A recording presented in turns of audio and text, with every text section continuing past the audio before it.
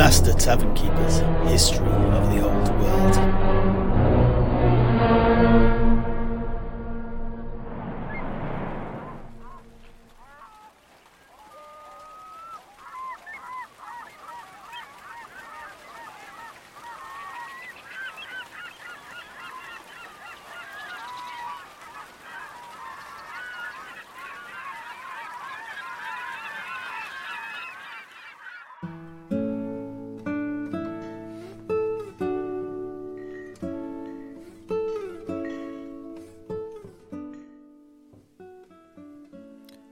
Now, just wait a moment there, Septimus.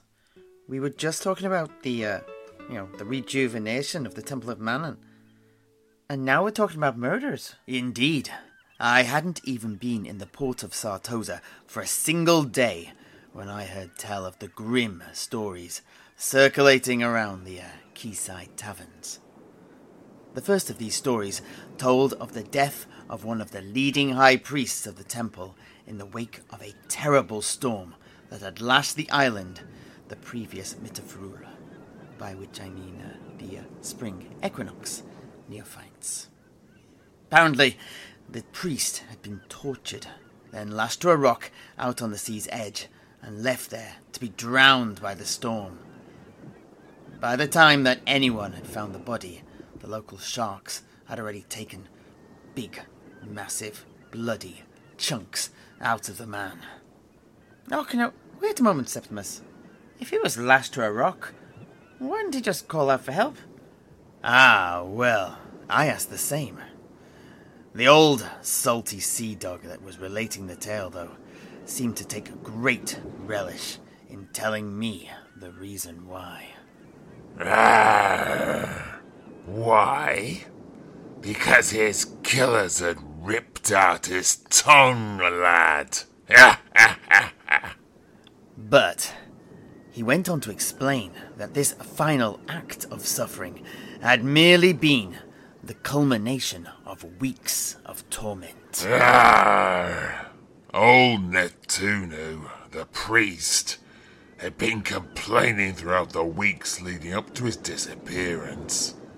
He said he was suffering from terrible nightmares that had made it impossible for him to get almost any sleep. He walked about like one of the walking dead and looked more and more exhausted each time any of us saw him.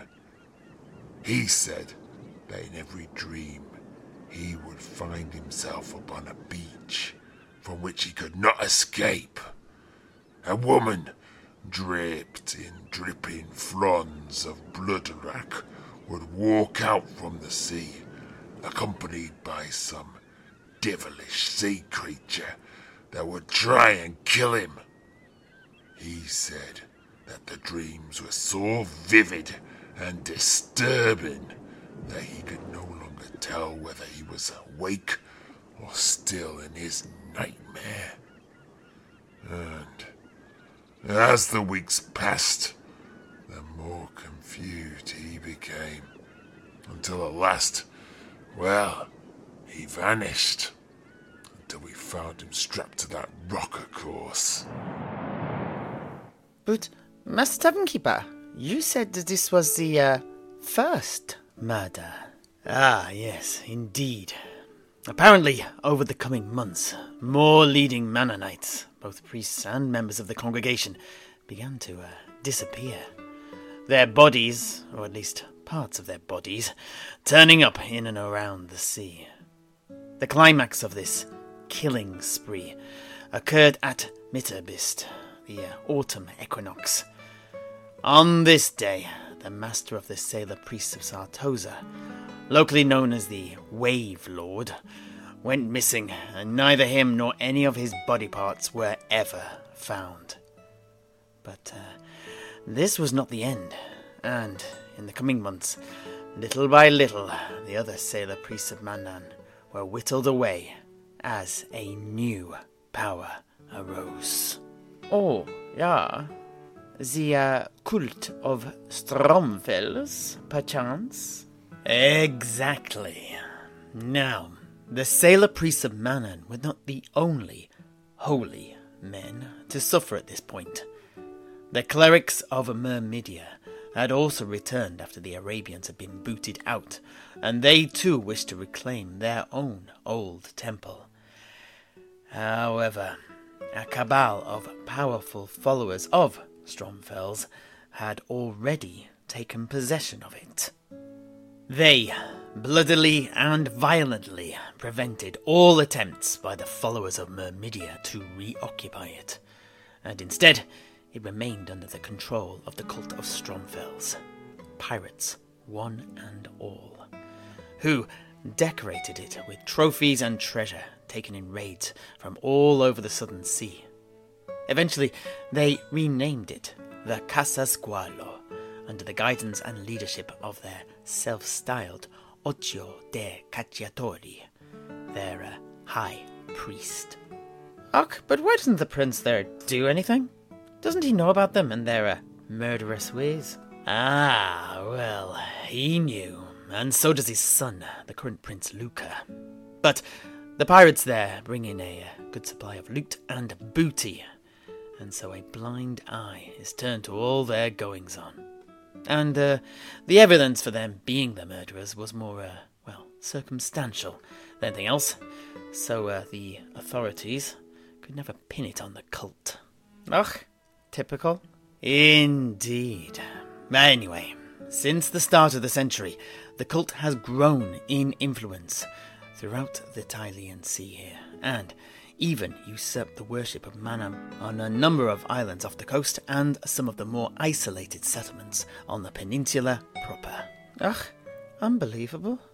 But there is yet more, Sedrik. As Heinrich intimated earlier, Stromfels' worship is all hush-hush up on the shores of the Sea of Claws, but not so here, which means that we have communities of regular folk openly committing ritual murders to appease the shark god of yore, here, now, in our very modern 16th century. Och, what do you mean? I get why them murders were happening on Saratosa. It was a power struggle between two rival groups. But why are regular believers killing in the name of, your man? Ah, well, because it is a core tenet of their beliefs. No mercy, no quarter, and no prisoners taken. Survival of the strongest. Weakness is said to draw the ire of Stromfels, and so from the highest pirate lord to the lowliest wrecker, each will strive to become, stronger and more merciless than their fellows. So, if you are taken prisoner by a gaggle of cultists on one of their holy days, expect death, but pray that it's quick, for oft it will not be. Many victims are marooned on lifeless rocks to slowly rot away, whilst others are tossed into the sea to either drown or be eaten by sharks. And there's more, for no one is exempt from the gaze of Stromfels. The whole way of thinking of the cult includes everyone within the cult, from the lowliest neophyte to their leaders. Heck, even a priest who is perceived as weak can expect to be deposed by a rival at the earliest opportunity. Might makes right. Those further down the rung who show signs of weakness can expect to be sent on a suicidal raid to desecrate a temple of Manan. Those are the lucky ones. The unlucky ones may be forced to swim a stretch of shark-infested water, or to fight a grey-barbed shark with naught but a dagger. And for us regular folk, days to be particularly wary are the holy days of the cult, which, like the cult of Manan, are Mittafurul, the start of the hunting season for them, and Mittabist, the start of the stormy season. For on both these days, sacrifices must be made if a group numbers 10 or more. And, well, the sacrifice must either be a human or a sea elf. Nothing else will satisfy Stromfels. Och, now I have to say, there's something decidedly fishy about these fellas. Yeah.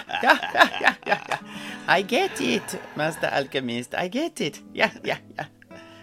Och, get what? What are you talking about? I not thought you were one for puns, Sedrik.